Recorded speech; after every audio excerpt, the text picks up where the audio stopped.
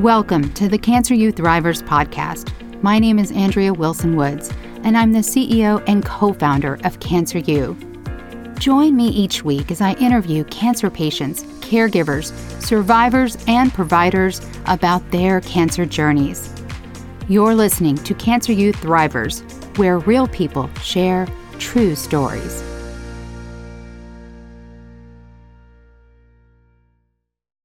Robin Ray is a breast cancer survivor and mother to Jordan Ray. Yes, you heard that right. We have two guests today, Robin Ray and Jordan Ray, and we're going to hear all about them. Robin's 20-year-old son, Zach, has his private pilot license and he's pursuing his commercial license. Robin has been married to her husband, John, almost 30 years. Today, Robin and Jordan are joining us from Wellington, Florida. And if you're like me and you don't know where that is, Google it. And Jordan has gone from a star athlete, brain surgery survivor, to serial entrepreneur all before age 20. This young woman is remarkable. Jordan is the founder and CEO of Limitless Medical Logs. She's a keynote speaker and an aspiring author. And I didn't know that, so I can't wait to hear more. Robin and Jordan, thank you so much for joining us today. Thank you for having us. Thank you. Oh, I'm thrilled. So I know a little bit about your stories. Let's start with you, Robin, because I know your experience came first. So can you take us back and tell us about your cancer journey? I went for an annual mammogram, and the radiologist said that they saw something and they thought I should go have a second opinion. I have a friend who is a general surgeon who looked at my films, and he really didn't think anything was wrong, serious. But I told him I was going to go have a second opinion anyway. And I actually went to a breast specialist, a surgeon, and I ended up having a biopsy. And I found out the day before my 30th high school reunion that yes, I had breast cancer. And yes, I still went to my 30th high school reunion. I wasn't going to miss it for anything. Good for you. Good for you. I mean, I'm assuming you didn't go straight from a biopsy result right into treatment anyway. So. No, exactly. I ended up having surgery about 4 months later in October. And then in January, I started radiation. So can you tell us a little bit more about the diagnosis? Was it, triple negative, HER2 positive? Were there any underlying genetic factors? It was actually, it's a very common one. It is not estrogen charged, very to the point where you could not even feel it. It was only found on a mammogram under 1 centimeter. It came to the point where it was decided through a lot of conversations with 2 oncologists that I would not benefit from the radiation and chemotherapy. So that's why I only ended up doing radiation. And why did it take so long from the time you got the biopsy result to the time of surgery?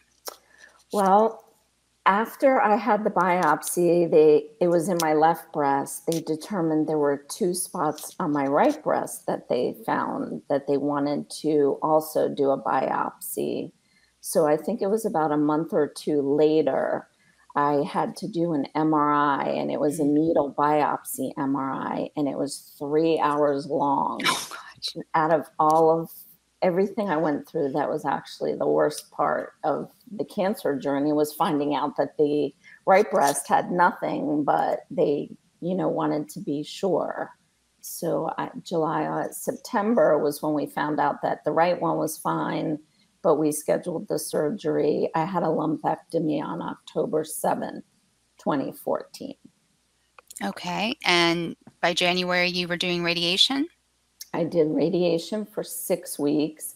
Every morning, I worked about an hour away from my house. I had to go first thing in the morning. I did the radiation, then I drove straight to work. I didn't miss any days of work. The nurses actually asked me if I could come after work one day to talk to all the men that were in the office because they did one radiation treatment and then said, I can't work anymore. And I went through 6 weeks of it, and I worked every day. How were you able to do that? You just find strength you don't know you have, and the radiation doesn't really bother you until the end because it's cumulative and it builds up. So I think the final treatment, my doctor said, that's enough. You can't work any longer. And I ended up taking, it was around the holidays anyway, around, I think it was the beginning of the year. And he just told me, you're done. And I took a couple of days off of work and I went right back. Oh my goodness. What happens after radiation? After radiation, I did start taking tamoxifen, which is very common in breast cancer patients.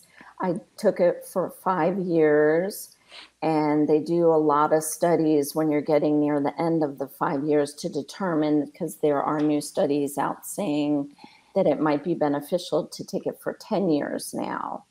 But I did have some common side effects, which are joint pain, sleeping issues. And with my oncologist, we determined the 5 years for me was good. And now I'm 7 years. Oh, wow. That's terrific. Yeah. Jordan, I want to go to you and ask you, how old were you when your mother was diagnosed, and what was your reaction? I think, and you can correct me if I'm wrong, Mom, I think I was 16. I remember it was in the summer, because in the summer I didn't really have a job because I was a competitive athlete. That was my full-time job. And I had practice one day and she said, I need you to take me up to Jupiter. I need to get a little test done. But she didn't explain like what it was. So we get up there, I drove her up there and took her, came back. She told me what it was at the end. She's like, it was a biopsy, but I didn't really ask too much into it. And then I think she was supposed to go to the doctor Monday, but they called her and said, Robin, we have an opening Friday. We'd like to come see you. I was actually at my good friend's house, and we were on the same softball team together. So my dad took my mom back up to Jupiter. I remember it was dinner time, and my dad called, and I asked him, I'm like, what did the doctor say? And then he was just like, your mom has cancer. So, and then he's like, can you go pick up a pizza? I'm like, how do you just say that and then, go get dinner? I kind of stormed into the bathroom, and so my friend Molly and her mom, we've known them since I was 12. We've played on the same travel team. They would not let me leave until I kind of told them what happened. And I remember I stormed out of the house, and my mom Patty texted my mom and said, what's going on? And that was actually one of the first people we've ever told, because we were kind of keeping it private that she was doing some biopsies. We didn't want to say anything. That is how I found out. Wow. What about your brother? He was 12, and I think you told him, Mom, or Dad did. He's like, okay, can I go back outside, or can I go back to what I was doing?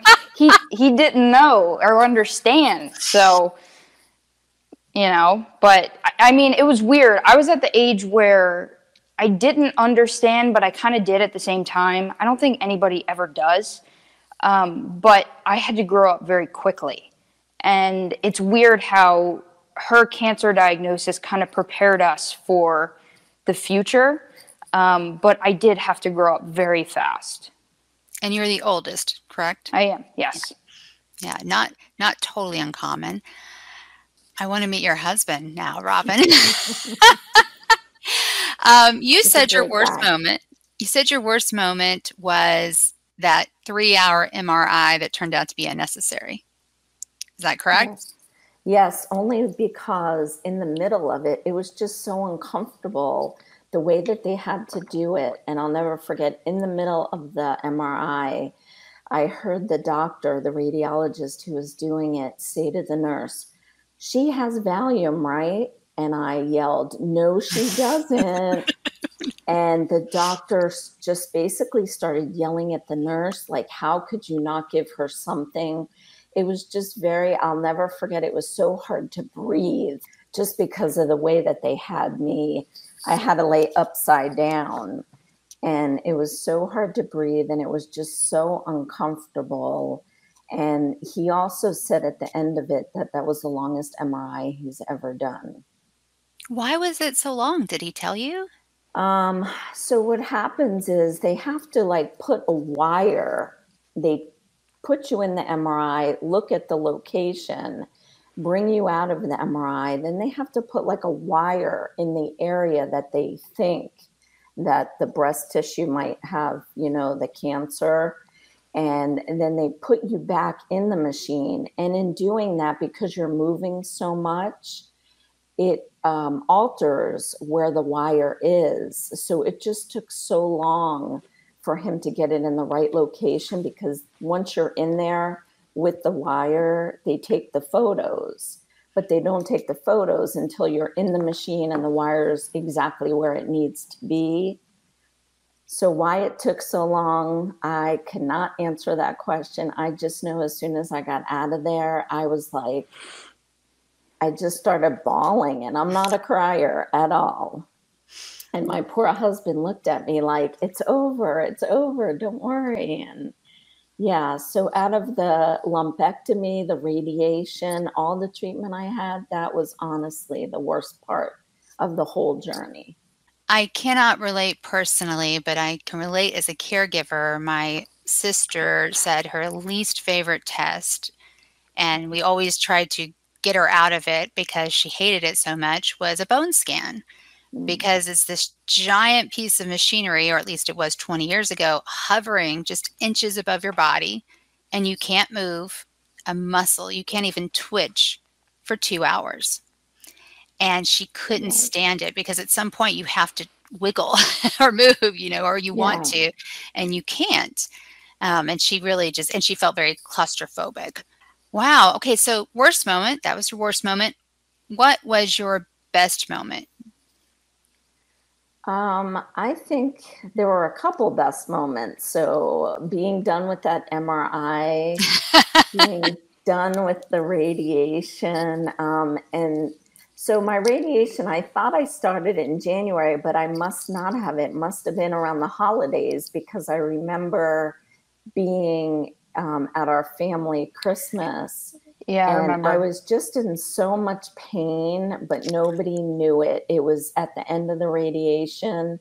It was actually, I think, the day before Christmas. My doctor was like, okay, for the end of the rest of the year, you need to take it easy. And then also having to be able to stop the tamoxifen was another great moment, because I just didn't like being on that medication, but I understood, why I was taking it. And then obviously 5 years clean is a very big, milestone with breast cancer. Absolutely. Yeah. I'm going to hold off on those special questions. I'm going to circle back to them. You are doing well, Robin. Jordan, let's talk about your journey. And Robin, I'm going to ask about your point of view as her mother. Okay. So Jordan, you're a competitive athlete. Yes. Start there. Well, I started playing softball when I was like 4, 5. I just fell in love with it. And by 9, I think, Mom, you can agree with this, I asked you and Dad, can I play travel softball? And then they knew I was serious about this sport when I asked that. And I wanted to be a college athlete. 9 years old, I set that dream, and I worked hard for it. And when she got diagnosed, I was 16, so it was my sophomore year. And college coaches cannot talk to you as an athlete. They have to go through your coaches. So I started to get looked at that point. And I was actually, I feel, at the peak of my career my sophomore year, winning awards and getting some coaches to talk to my coaches. But I also believe that her diagnosis kind of lit a fire under me.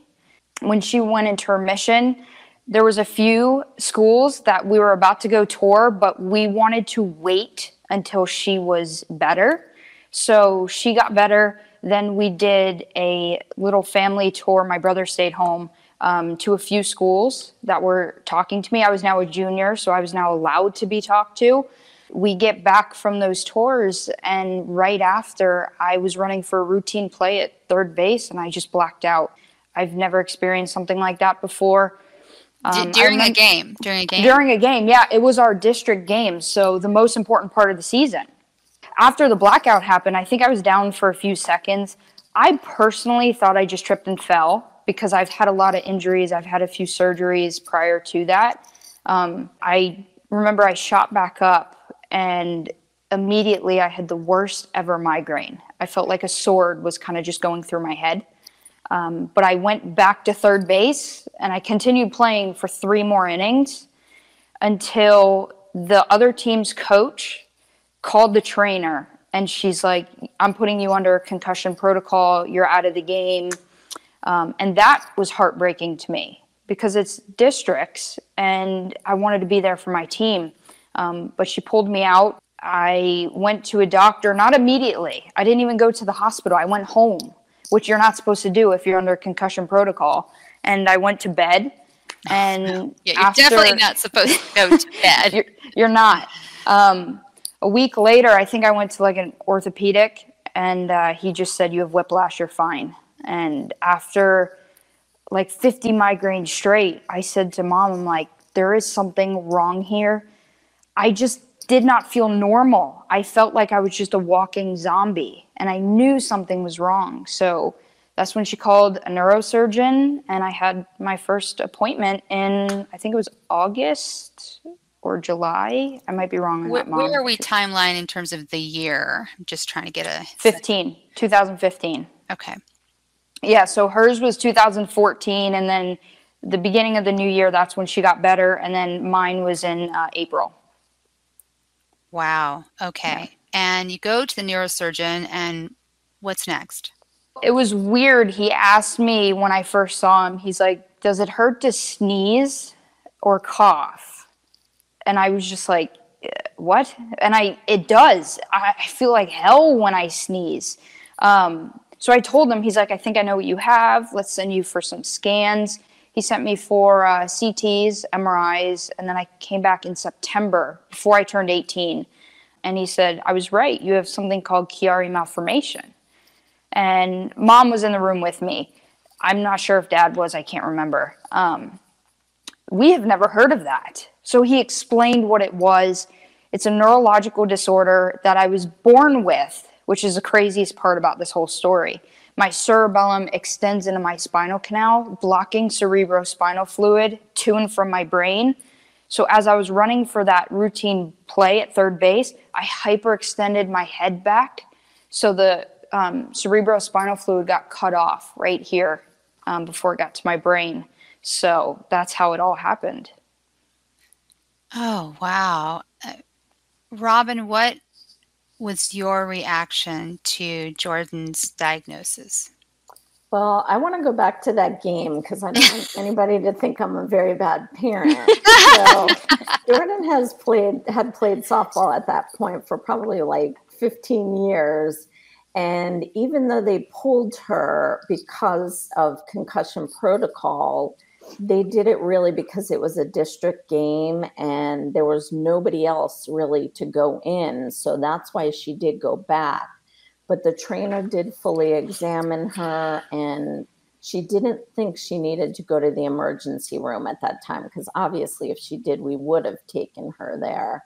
Well, the thing with her scans, I have to say, is the doctor wasn't able to duplicate what had happened to her on the softball field. So I said, well, what if she hyperextends her neck in the MRI machine? And in doing that, he was able to see where her fluid blocked completely. And that's how we got the diagnosis. And yeah, we were like, what is it? What malformation? We had never heard of it. And obviously we went home and did a lot of, online research. And I think it was at our second or third appointment, we said, what's the fix for it? And I'll let you finish what we ended up deciding. And the reason why we decided it was because the surgery, he told us Jordan could be driving and black out. And we were so afraid of what could happen to her or somebody else. Absolutely. So what was the option, Jordan? It was surgery, and we moved forward with it December 1st of 2015. So there was a few, I think 2 months, because we did get second, third, fourth opinions on it. And they all agreed because of that MRI. And to answer the question that you asked her about worst moments, that MRI was the worst possible thing I've ever done, because they stuck a pillow in the back of my head where my head was all the way back in the machine. So it pretty much looked like this. This was my spine, and then this was my head, so leaning all the way back. And it was a long MRI too. And I remember I just left in tears like she did with her biopsy.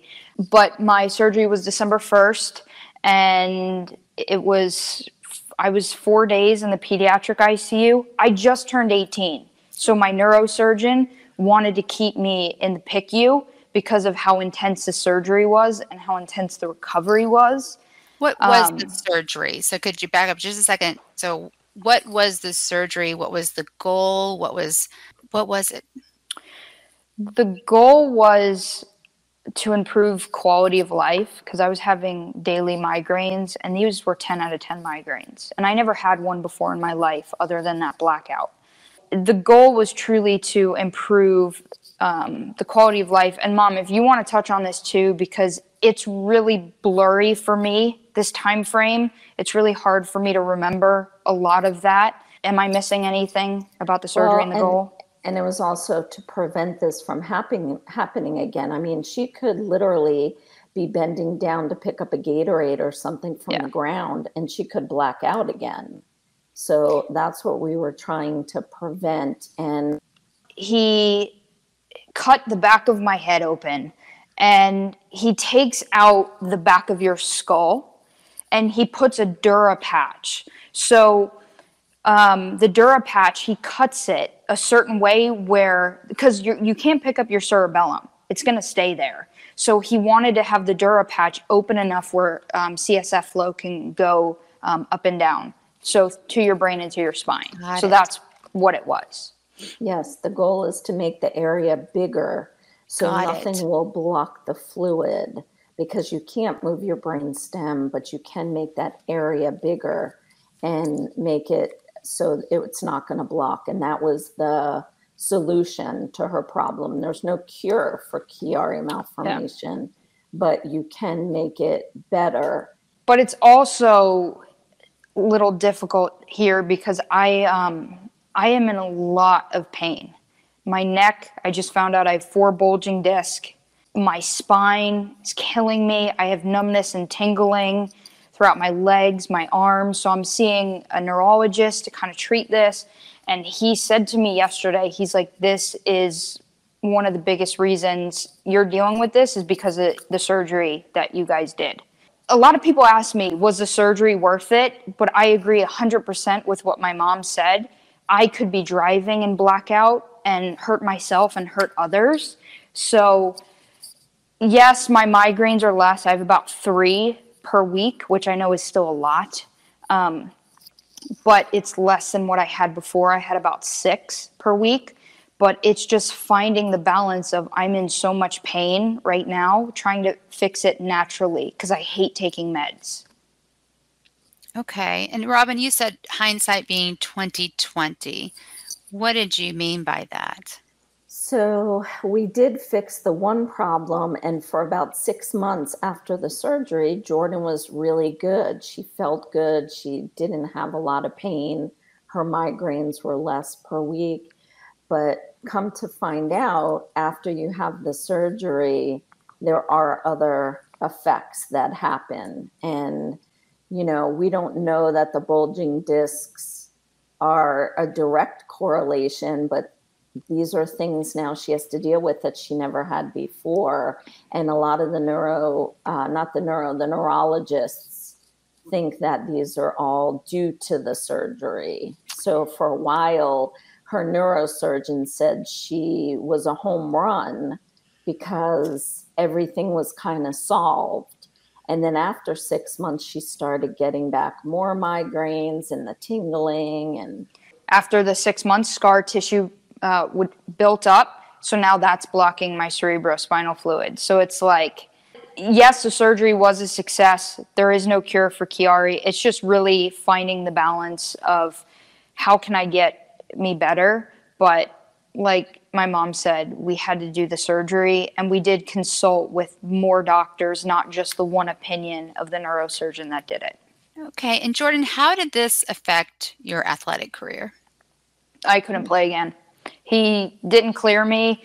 Like when I was first diagnosed, that was September. The surgery was in December. I mean, that's what, 2-3 months a difference. So it was kind of like I was going into my senior season. So that would start in January.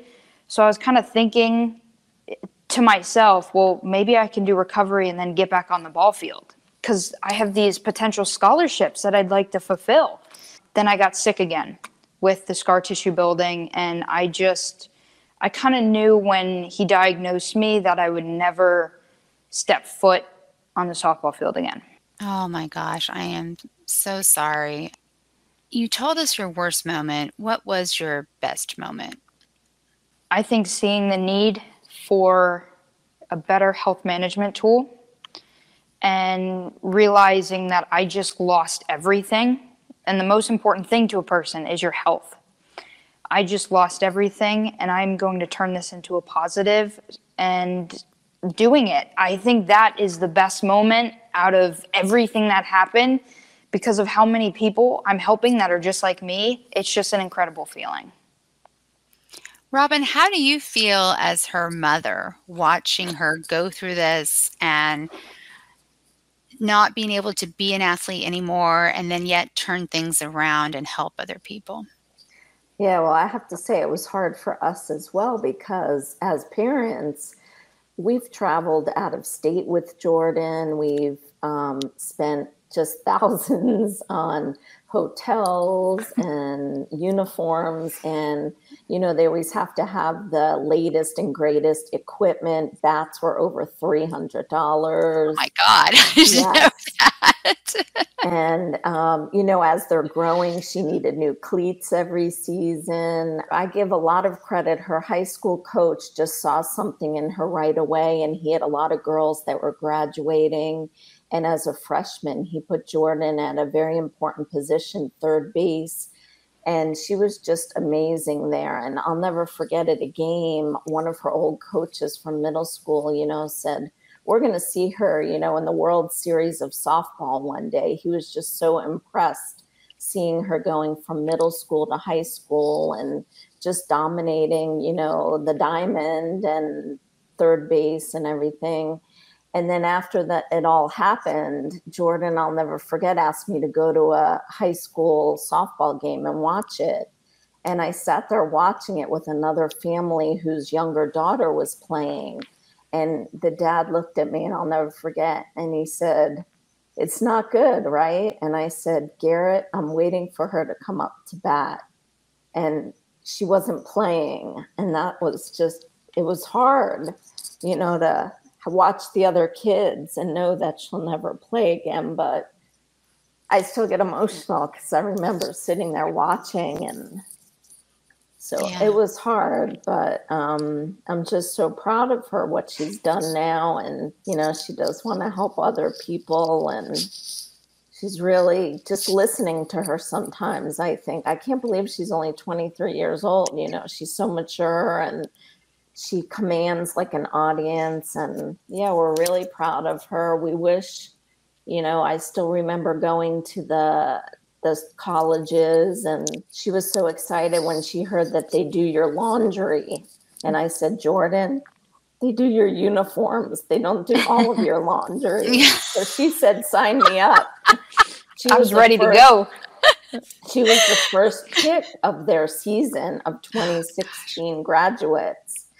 And I looked at her and I said, yeah, it's not how it is. But yeah, so I still remember that. And she went to another school in Georgia, and we just loved it. And it's a dream that she had since she was so little. So it's just hard to accept reality, but now it's a new reality. And the biggest thing is, she's working so hard with the business, but she's also, still battling health issues, which is hard as a mom because you want to fix the problem. Yeah, because we didn't really hype up how intense travel softball was from 9 to 17. My dad now is obsessed with cruising because we never had a vacation. Right. Every single weekend except Christmas, we were traveling Friday to Monday, 10 games a weekend. I mean, I had practice every other day. If I wasn't practicing, we were training. It's like our life. It was for that many years, but the props go out to my parents and also all the other parents that sacrificed because they bought into this dream. It's not just me as an athlete. They bought into me. They believed in me. And I mean, the best feeling about all of this, other than me starting this company, is when we were touring those schools, like the pride, I can just see it. And that was one of the best moments. Jordan, what is one thing you wish you had known at the beginning of this journey with your brain? It's okay to cry. Because as an athlete, especially a competitive athlete, and we teared up because we don't really I know they're extremely proud of me, but we don't go around every corner we turn, hey, so proud of you, great job. I know they're extremely proud of me, so that's why I got a little emotional there.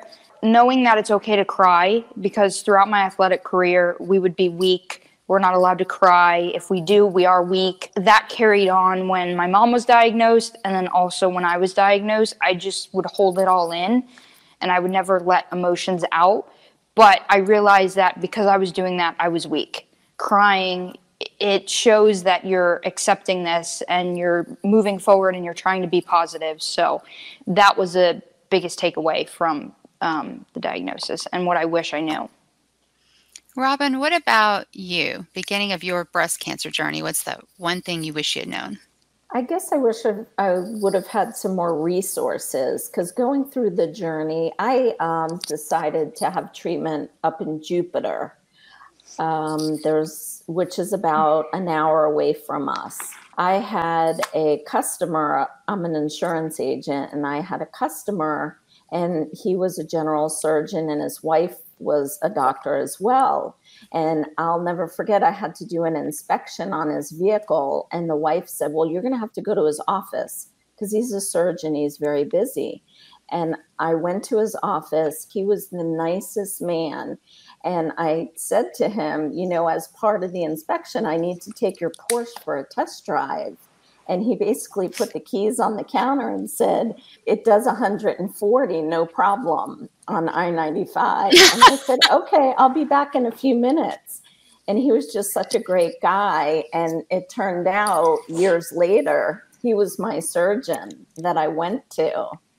And wow. Yes. And he's still just great bedside manner. That's great. It was the resources. Oh, yeah, just more resources, because you find out when you're in the middle of it and when you start going for more treatment where the resources are. I didn't want my family to make any changes. So aside from I had the surgery, I was out of work for a week. I went right back to work. My kids went to school every day. It was almost like normalcy, and we didn't talk about it. We didn't dwell about it. And that's just how I am. I just live my life and do my day.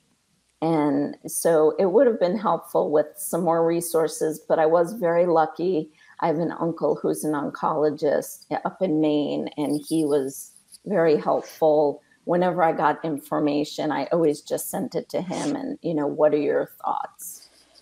And her being like that, where she would get up, go to treatment, she'd make sure my brother and I are ready, my dad's ready for work, for school.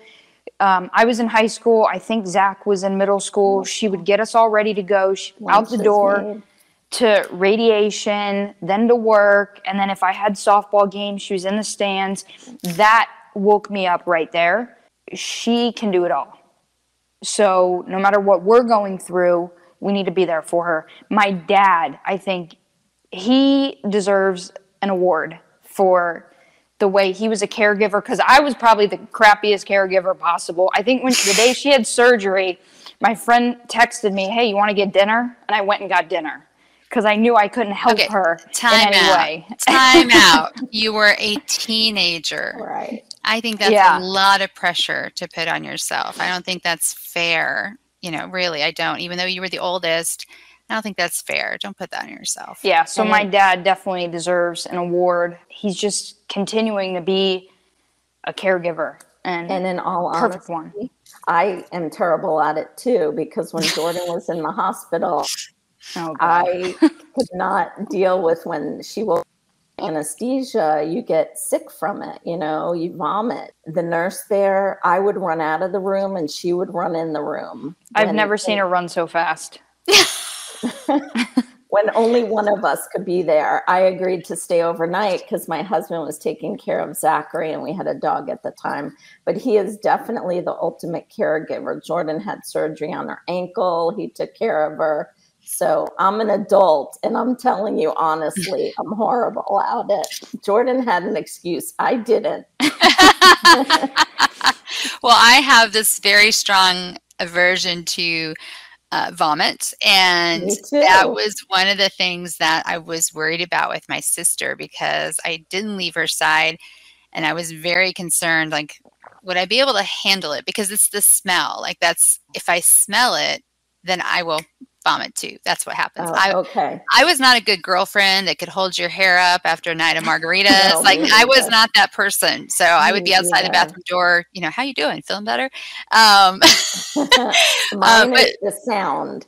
The is sound it? Doesn't bother me. It's the sound of it. Yeah, and I was going for 2 days straight. I get really sick from it. So they got to a point where, because I haven't eaten in 3 days.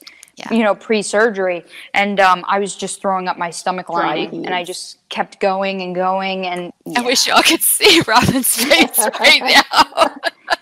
I just can hear it. Yeah, you even talking about it, Jordan. Robin's like, oh my God. Even when the animals do it, I run. I can clean it up, no problem, but I can't listen to it. Isn't that funny, right? I mean, it's just like, the sound doesn't bother me, but it's everybody the smell. has, their own thing. All right. I can't wait to hear your responses. Last question before we do Thriver Rapid Fire. If you could only do one thing to improve healthcare in the U.S., what would it be and why? And let's start with you, Robin. Well, I would want everybody to have a medical log. As soon as Jordan came out with it, it just helps you to be so organized. And when you are in that headspace of, you have to have so many doctor's appointments, treatment, medication, you just can't take care of all of it and remember all of it. So I'm a person, I make a list when I go to the grocery store. I always forget something on my list, but I'm a list person. And one thing would be for everybody to have, be able to have access to the log or the medical app. I think it would be a great advantage for everybody.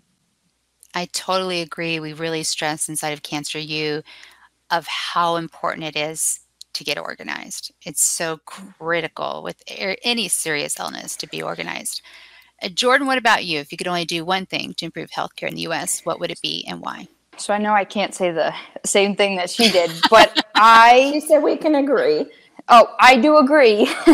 I would love to see more listening done from the doctors. I know they are so overwhelmed. I can't imagine with what they go through, but I think a lot of them look at patients exactly the same, and we're so different. So I think that would kind of be the biggest thing, is just for them to listen to us a little more and not look at us as being the exact same patient. So that's my thoughts on it. I interviewed a neurosurgeon who treats glioblastoma, the most common type of brain cancer. And one of the things he wished he had known in medical school and wasn't taught was just how much being a physician is an art as well as a science. And you get all the science and know-how when you go to school, but that art of really being a good doctor and listening to patients, to your point, that's an art. And he said, and that develops over time. You don't just come out of medical school and know how to do these things. And of course, that requires an enormous amount of empathy, which not everybody has. And so I think that's great. I love that. Yeah, they and don't there's something teach to that be said. medical school. Yeah, and why not? Right? Why not have? Yeah, why not have those courses? Especially if you're going to be a clinician and deal with people, you need to understand how to deal with people. Yeah, exactly. And a big thing I'm doing, because I still am a college student, I have a few more semesters left, and I'm studying business.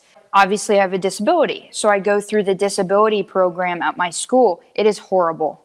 They look at every single student exactly the same. With the platform I'm building with the company, the keynote speaking, and the media interviews, I'm trying to change the idea of every person is the same, especially at school with the disability. I mean, I have a 20-page paper due Sunday that was just given to us. What if I have a migraine for the next 2 days? How am I supposed to get that done?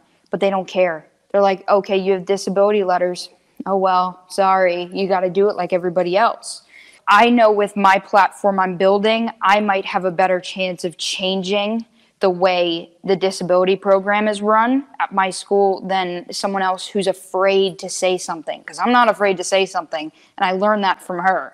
So I'm really trying to do a lot of patient advocacy, and it ties into my town. My ribbon color is purple.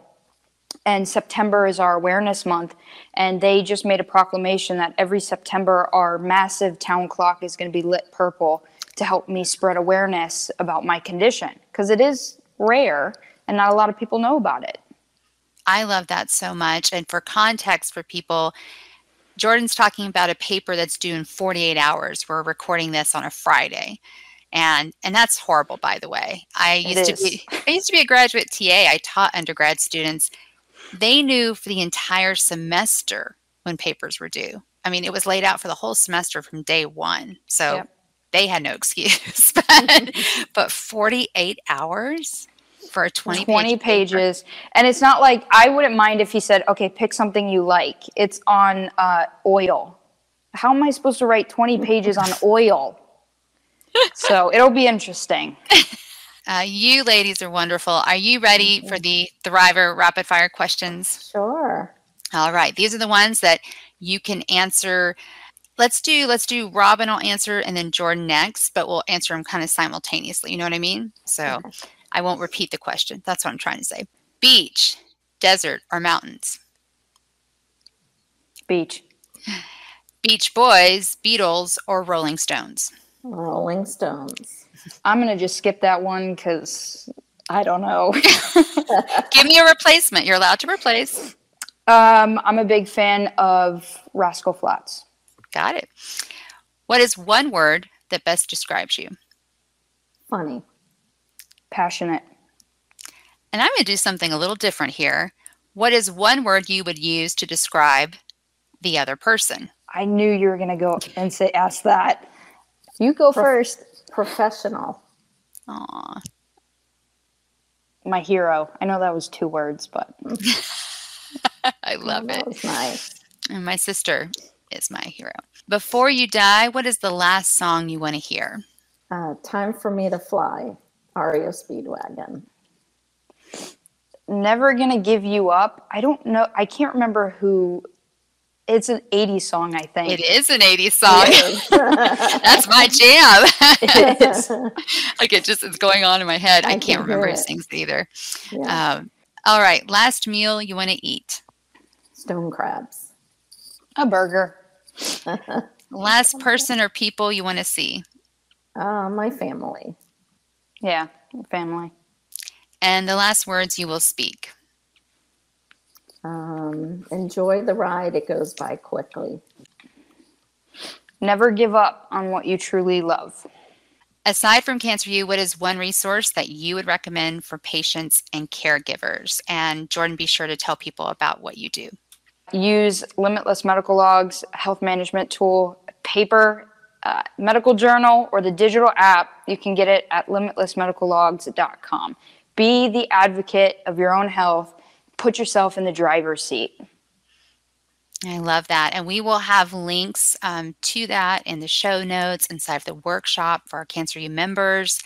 If anyone would like to get in touch with either one of you, Robin, you go first. What's the best way to reach out to you? My email, it's rrains@hotmail.com. Fantastic. What about you, Jordan?